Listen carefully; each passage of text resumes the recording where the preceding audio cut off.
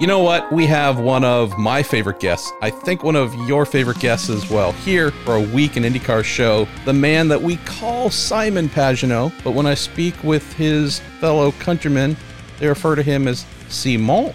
Nonetheless, we have our man fresh off a day of testing at Barber Motorsports Park in his number 22 beautiful Team Penske Chevy. How you doing this fine day, Simon Simon? Marshall, it's great to be on board. Yeah, doing great. It was nice to be testing tomorrow. I'm very happy. We got one under our belt. We don't get enough testing these days, so when you get one, you soak it in. Going to say big thanks, as always, to Cooper Tires and the Justice Brothers and TorontoMotorsports.com for all they do for us. Got a bunch of questions, my friend, and we could probably do a 2 or 3 hour show if we got to all of them. We're so let's be official. Pretty good at talking. Well, yeah, talking, driving. We have dog questions. We have cuisine questions. Let's do something crazy. Start with a racing question. And I should tell folks before we started recording, we covered a lot of topics, one including a new vehicle purchase of his. We can talk about that later if you want, but good Lord, I'm envying your vehicle collection there. Mr. Pagenaud, let's open up with a question from Alexander Mack, who's at Alex Mack PR on the good old Twitters. He says, Simon, when you're at a test like you were at Barber this week, what is a team's typical checklist? He says, do you test different aero packages that you might bring to similar circuits, say a Mid-Ohio or Road America? I know it's a bit of a general question, and you and I tend to dive into deeper stuff, but for those who don't know, when you show up at Barber and you're getting ready in the morning before you've put on your suit, your helmet, and climbing into the car, tell folks the general stuff you and your ace engineer, Ben Bretzman, and all the engineers at Penske are talking about and thinking about that they want to get accomplished, because it's a pretty interesting approach to being at one track on one day. Yes, it's a fantastic question, actually. A lot of it I'd love to be able to answer, but a lot of it I have to keep confidential, especially after the season start. But, we don't get to talk much about what goes behind the scene. And being a race car driver these days, I think the job has changed a lot. It's a 24/7 job. Obviously, to drive an IndyCar these days with no power steering, the physical demands just to complete a full day of testing 100% is just incredible. So the fitness is taking, right now it's a 3 hour, on average, a 3 hour day workout. Then you obviously have to take care of your nutrition, rest, and in all that, you're obviously working on your driving technique, your relationship with the engineer and the crew. Very important. And I'm talking about that because going into an event like we had at Barber yesterday, there's so much preparation, days and weeks, and the driver obviously has his list. The engineers obviously have, like you said, an aerodynamic list of things to try, of things that have been testing in the wind tunnel that need to be correlated on the track. And then afterwards, we correlate that on the simulator to make sure the information that we have on the simulator work in real life, which is a very important part, because with less testing on track, you want to make sure everything you learn on simulator is true, so you can take it to the track and trust the hardware and the software. Then you have obviously the engineers from Pratt & Miller and Chevy working on bringing us a better drivability, better upshift, downshift, and we're constantly trying to find better things for horsepower and integrate that with the car setup. So it's incredible the work that goes into that. So we have a checklist on the engine. Obviously, the mechanical setup of the car goes obviously from springs on the race car to dampers to roll centers, alignment, obviously tire usage, work with Firestone, all that, and obviously so many people involved. And then you got the driver and the engineer, race engineer. For me, is Ben Bretzman. Obviously, Ben works with Dave Faustino, who's the race engineer on the 12, Jonathan Duguid on the 3, and Gavin Ward on the 2. And these guys working together to build a plan. The nice thing at Team Penske is that the drivers are fully involved in creating that plan. It's a long answer, but there's a lot to it. And a checklist for the driver is obviously, have I been working on driving styles and things I want to try at this track, each corners? Is there a different line to use to position the car better for what it's like? Different downshifting process, slower, faster, braking application. There's so much to it. There's a lot.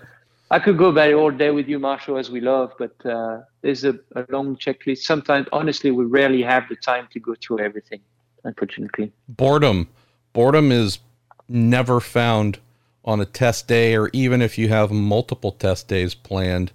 There's always a list that is longer than you can get to. Maybe, Simon, if you could add one more level of insight on this for our listeners, and that is the circuit-specific work versus multiple circuit work. So as mentioned here in the question from Alexander, hey, are you at Barber trying things that you hope might also work at other tracks?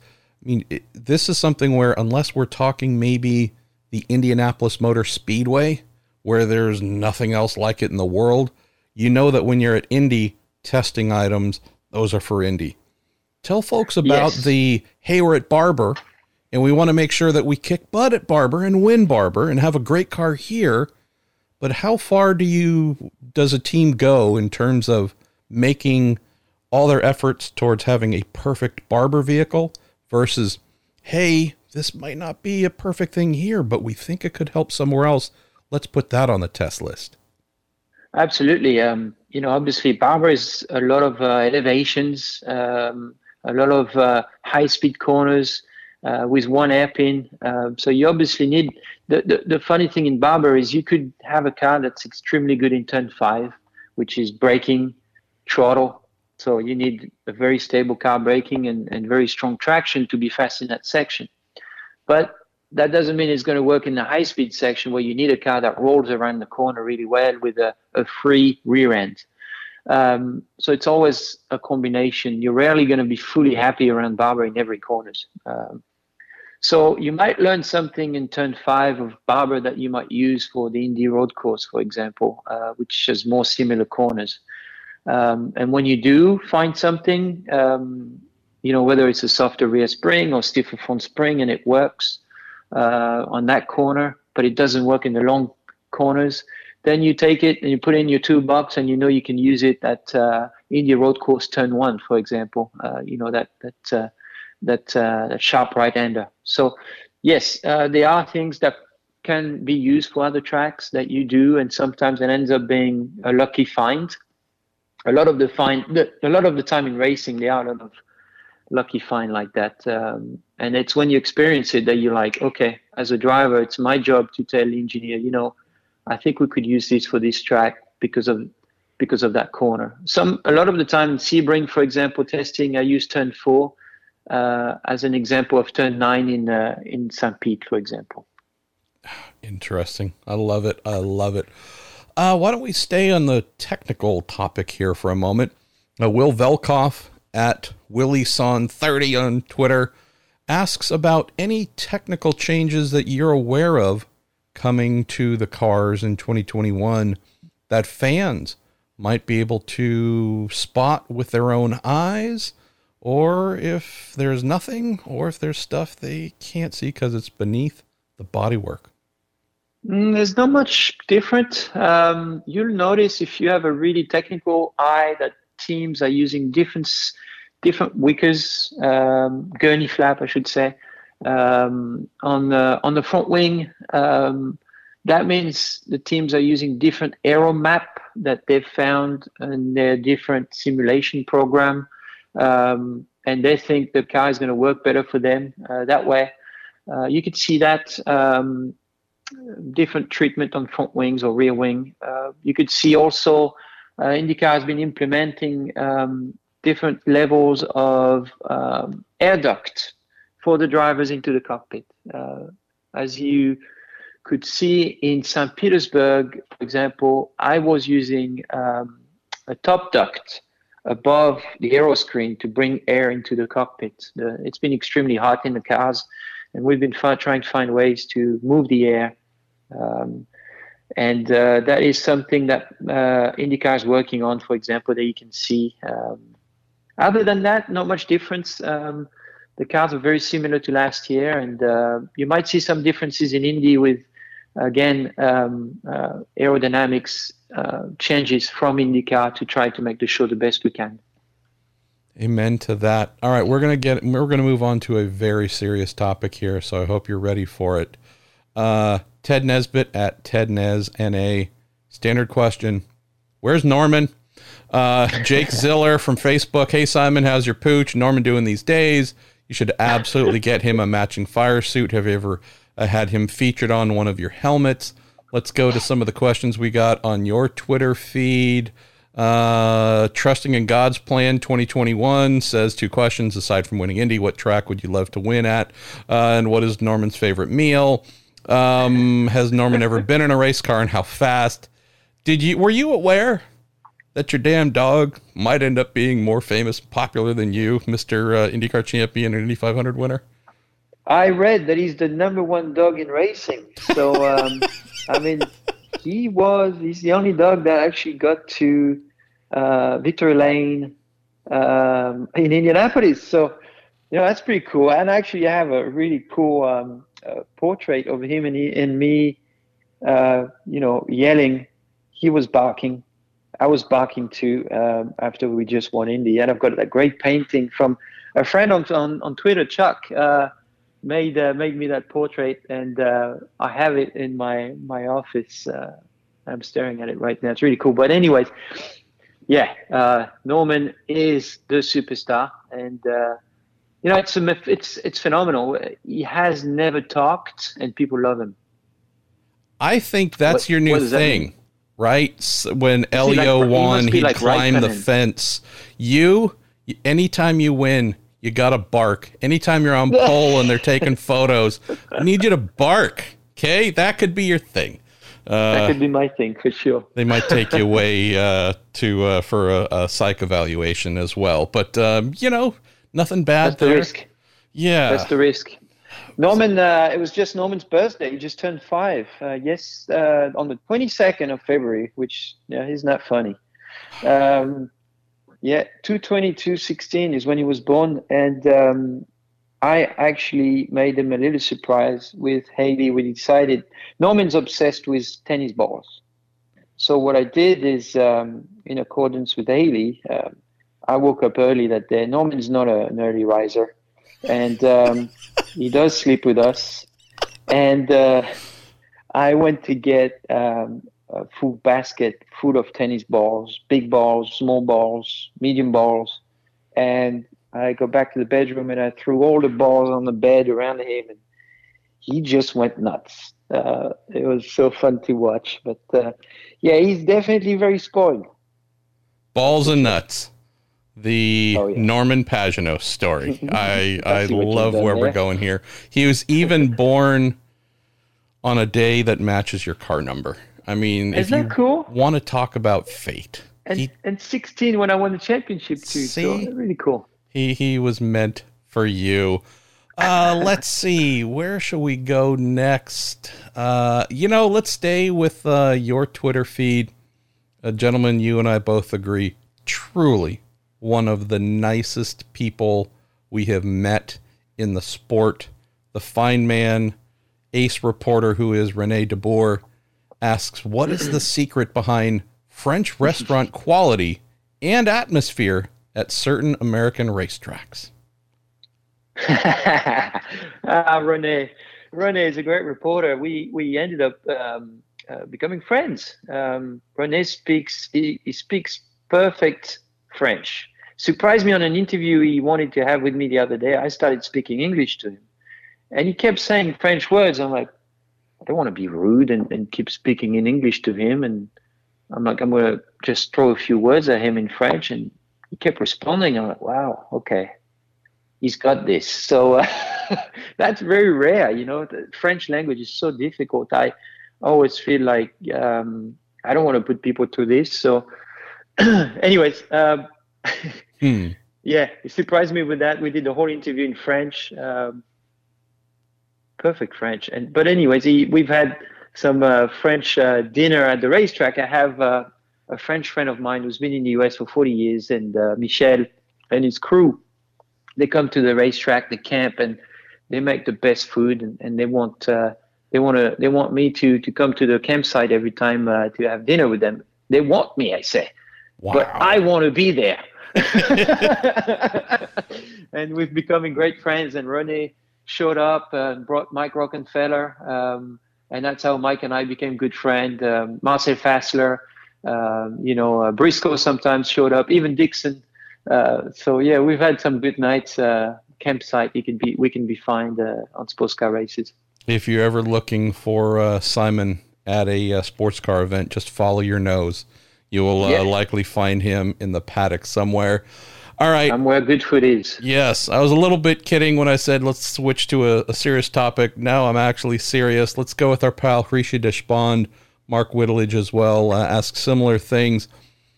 Hrishi opens with a little bit of a tougher season for you last year. Definitely trying to get to the top dog status among your Penske teammates again. Curious, is there anything you've looked back on in 2020 to say, oh, that might not have been as sharp as we wanted, that you can change or address to make things sharper this year? It's a great question again. I went back through everything in 2020. I mean, everything. I'm not going to say any details because I don't want any other drivers to do that. That would give them an edge, but I think I got the edge by doing it. I went back through everything. That's my trait of character. I'm someone that needs to understand. And if you were to talk to Ben Bretzman, I think he even noticed the dedication. It took me more than a month to go through every single details of the races. COVID really hurt me in a way because the COVID situation, because I'm someone that loves to go to the race shop, talk to my engineer, talk to my crew, and feel the energy from everybody. Unfortunately, last year I was not able to go to Team Penske, and everything was on Zoom. I struggled to adapt to that, and it didn't really didn't make us as strong as we were as a group. Just didn't have the connection that we used to have as a team. And the less practice really didn't help us because the car changed a lot with the aero screen in a way that I didn't really like. And with no practice and no testing, we were not able to adjust the car to suit my style. So we have made big gains this winter by understanding what it was. I think it's going to help everybody on the race team. We're seeing it as the test happened yesterday. So I think there's a lot of positive out of a tough 2020 for us on the 22 car for the entire team. And also, it taught me to adapt to situations, and I think 2021 should be much better.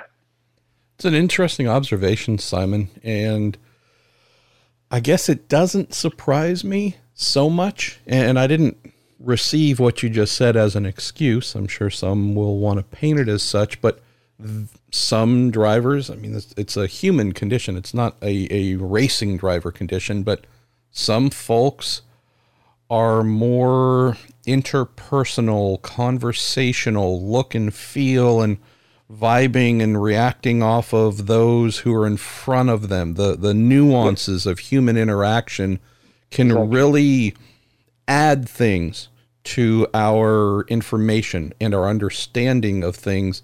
Very informative through that close interpersonal reaction in ways that maybe for those who aren't that way and don't need that might have a negative effect. And so that's I know it's a non-specific answer. It's not like because we couldn't do that the way that I wanted, therefore we missed 1/10 of a second in this area at every track. I realize it's not a directly equitable thing, but it's a fascinating topic, I think, for folks to understand that you're a driver, it's a car, it's a machine.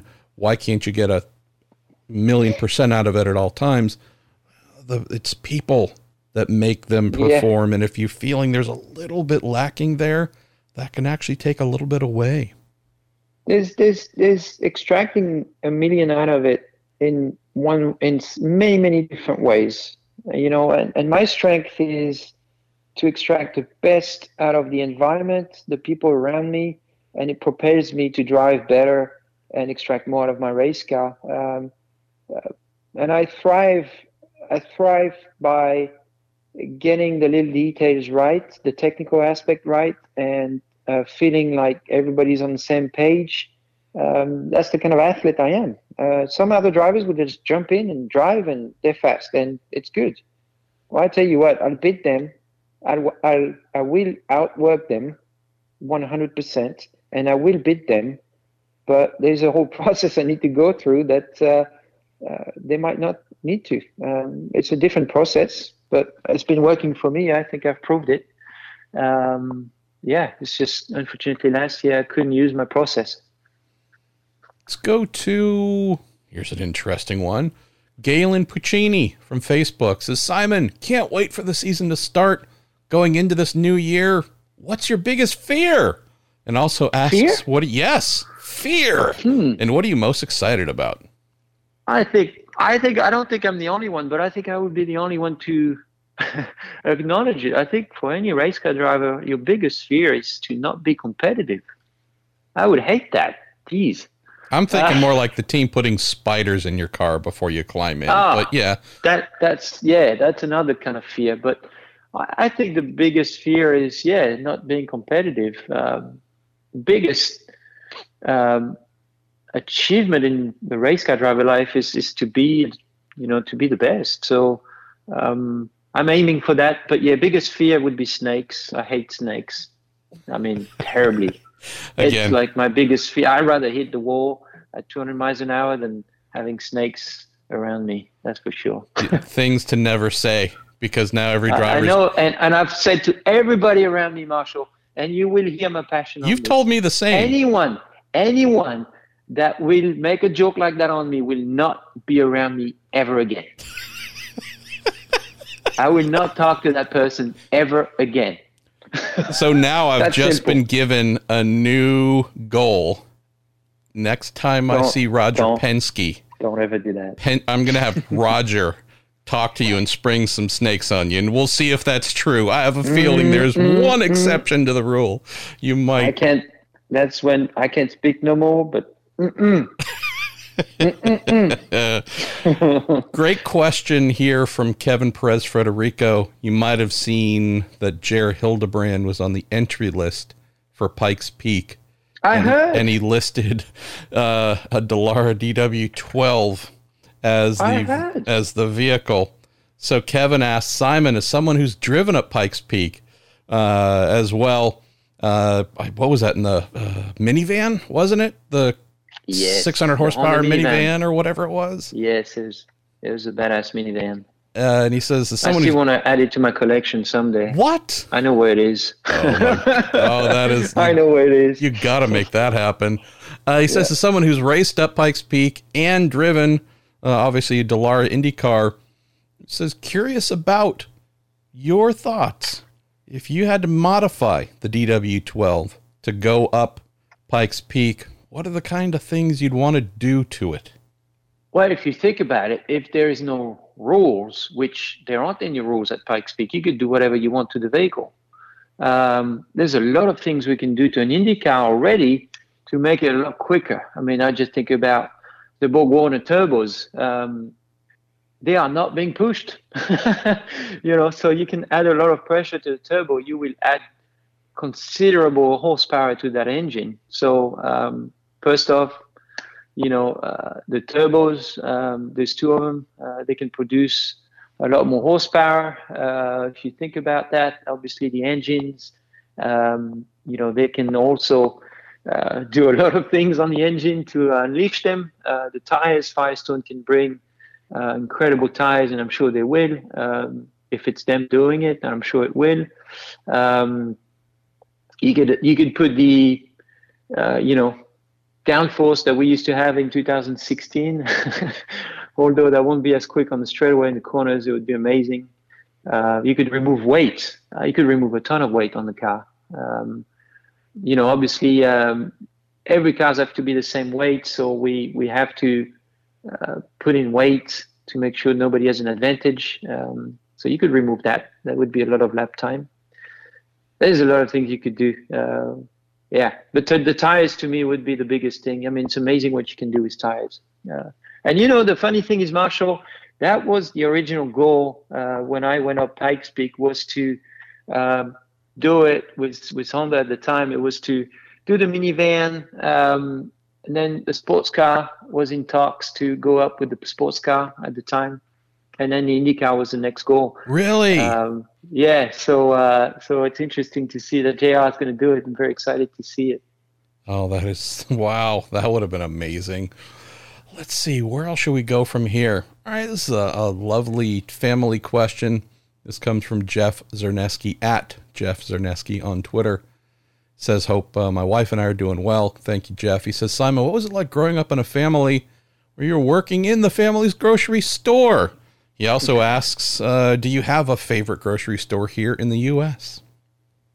Well, my favorite grocery store, I wouldn't call it grocery. It's not just because I'm sponsored, but I have to say Menards because it is an amazing store. I actually, every time I go to Indy, there's the one in Avon. I go there every time to get stuff for Norman. You can buy stuff for your dog there. I bought privacy screens last time I was there at the 500, so I could do my cold bath outside my motorhome without being seen. It's seen in the paddock.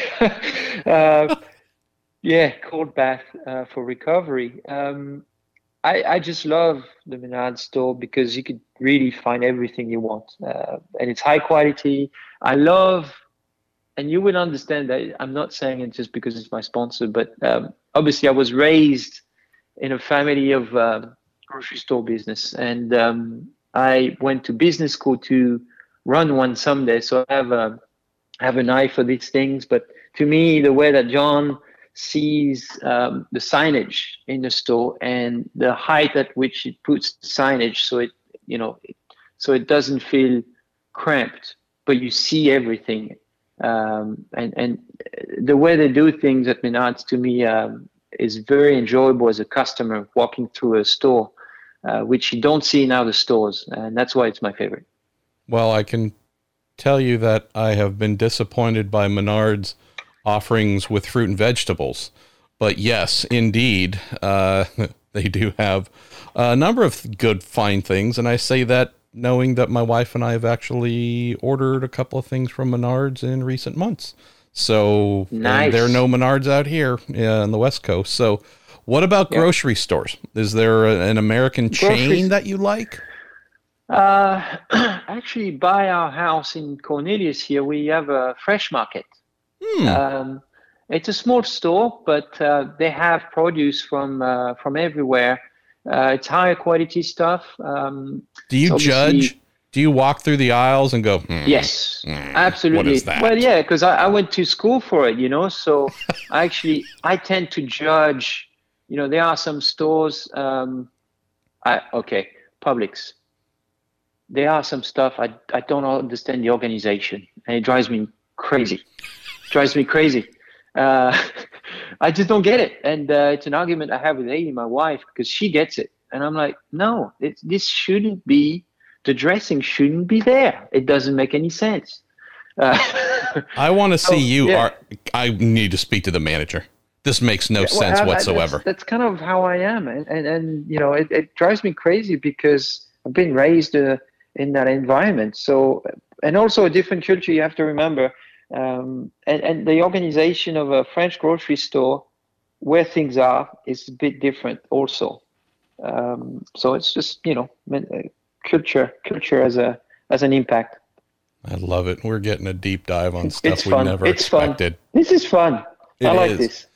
Let's see. Got a couple here that I really like. Ricky Zagata asks, Simon, Ayrton Senna talked about being so completely in the zone during moments of his career. Obviously, Monaco 1988 was the peak that we recall. He asks, has there ever been a moment in your long and storied career where you got deep into that same kind of zone and either strung together perfect laps or a series of perfect laps while in that outer space mind frame? Oh, Marshall and I have had a lot of talks about this. We yes, have. it's, Ayrton Senna has been my hero and my role model as a driver forever. I think I'm in racing because of him. He attracted me to the sport when I was 4 years old. And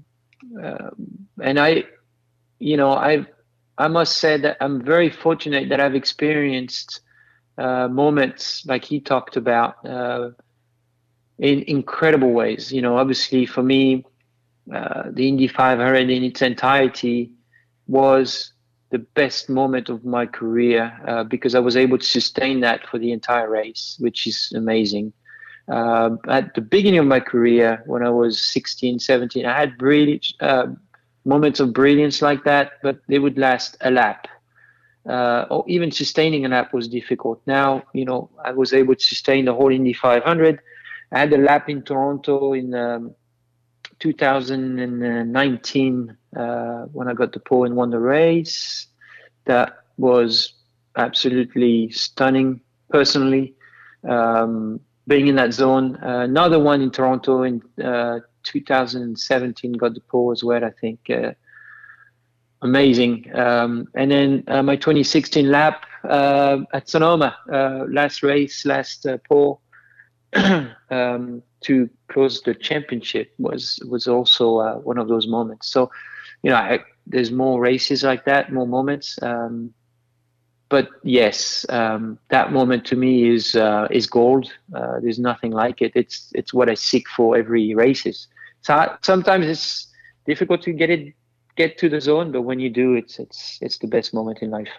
And that's been a ongoing quest throughout your career, not just getting there regularly and developing the, I don't want to call them tricks, but developing the pathway to get there when needed and get there quickly. So instead of it being a rare occurrence, something that, again, I'm not saying it happens every race for you, but you continue to work to try and make it a regular part of your driving performances instead of an oddity. Absolutely. Another question here. It is a tough thing to do. And speaking of tough, I don't know why I've never asked this question because I've had it run through my head many times. Thankfully, the Cincy Buckeye asks on Twitter, what is the pop can tab on the top of your helmet for? And I don't know why I've never asked, but having seen it for so long, what does that represent? So, Marshall, I'm very visual. I do a lot of imagery in my head, visualization before driving. And that's basically an imagery of me popping my brain,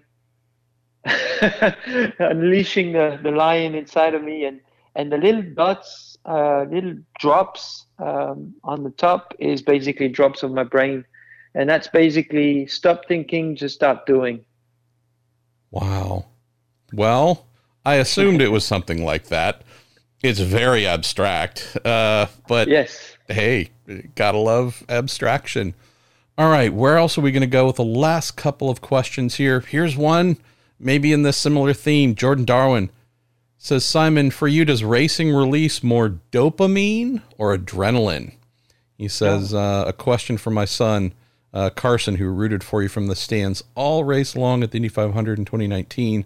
He also mentions his favorite gift from his Pagenaud theme birthday party later that year was a signed hula hoop on a regular day t-shirt that is now mounted in a display that lives in his room.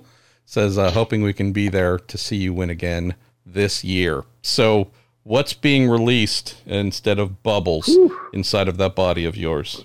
That's interesting. I don't think I would know. Probably a mixture of both, but to not make it boring, I'll say adrenaline, because I love the word. And I love, there are some things happening for sure in me that when I'm in the zone, like we just talked about, and when the engine's pushing me and I'm going through the corner in a perfect way, like I'm trying to do every lap. But when it does happen to be in that zone, um, my breathing changes, the heart rate changes, and everything is like is different. It's a different world out there, and it's like everything that's difficult becomes easy.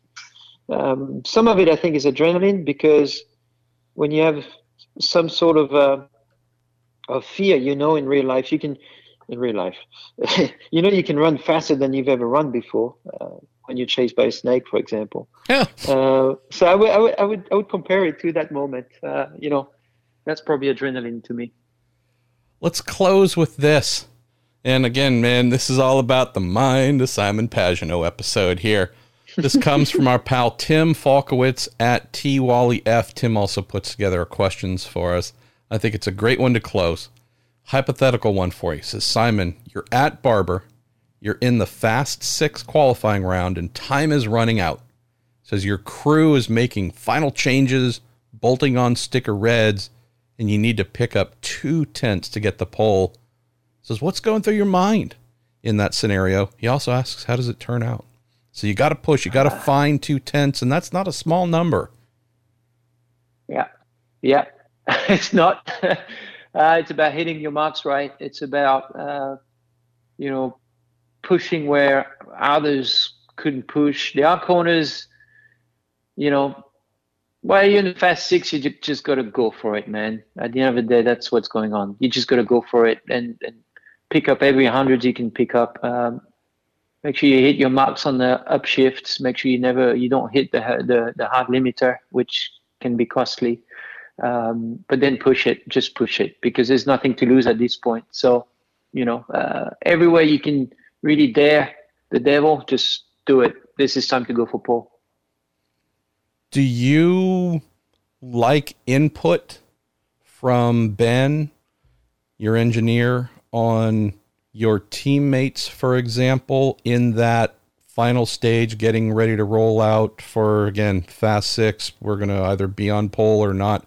Do you like input from him saying, hey, Faustino just mentioned that Will tried this or did this, and that was of benefit? Do you like any of that, or do you like to keep things silent and kind of no distractions? This is a great question, because that is a very pivotal moment at that point. And I've had moments where I'm like, no, just don't tell me nothing. Just let me drive. I know what I got to do. I know I can pick up time here. I know I can roll a bit more speed through that corner. I know I can brake a little deeper in that corner. Just please leave me. I've had moments like that, and it worked. And I've had other moments, like in Sonoma, I had an input from lap in 16. I had input from one of our engineers that was on the side of the track watching. And he had a camera just on his phone, and he was able to actually film Marco Andretti do something different. And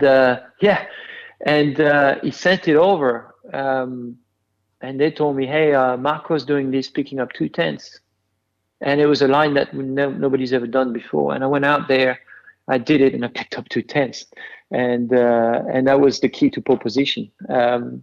So, in that moment, but you got to remember, those are moments where, we were on such a roll. The car was perfect for me. Everything was so tuned up, perfect, that I had the capacity to get out a little bit of my zone, focus on other things. And there are other times where everything is so much on the edge. You just got to be one with yourself and forget any other input and just extract the best out of everything that's going on in your mind in the race car.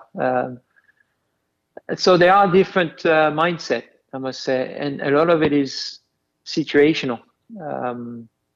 So yeah, and I go back to racing, being adapt to the situation. Fighting that thing between your ears, fighting the racetrack, fighting any doubts, fighting any conditions, whether it's wind or anything else that is adverse, there's a lot of stuff going on here, and going on at a rate of speed in most places that conspire against everything. It's one thing if all the conditions in being good at chess could be applied to going the speed that you are in qualifying at Barber or elsewhere, it might not be too far removed from reality, because there's so many things to consider, and yet you can't be fully present for all of them. You can't be 100% awake and aware every millisecond as it's happening. You have to be thinking ahead and at times reacting before you get to a corner to have the car do what you want in that corner. I don't know if we are ever, Simon, going to fully explain the insane world of being a professional race car driver and all the things that you have to do well to succeed. I guess that's why. It's a never-ending job, and you're constantly learning. And I think even the people that retire, even on their last race, is still learning something. It's amazing. And sometimes I beat myself up for not knowing this sooner. But it is the way it is. We all have our path, It's just the way it is. Mr. Pagenaud, thank you, brother. It's been a little too long. My apologies for not having you on the show sooner, but I won't wait as long with your next visit. Look forward to hopefully getting to see you here sometime in the near future. Thanks to all of our listeners, to Cooper Tires, the Justice Brothers, and TorontoMotorsports.com. We will speak to you next week.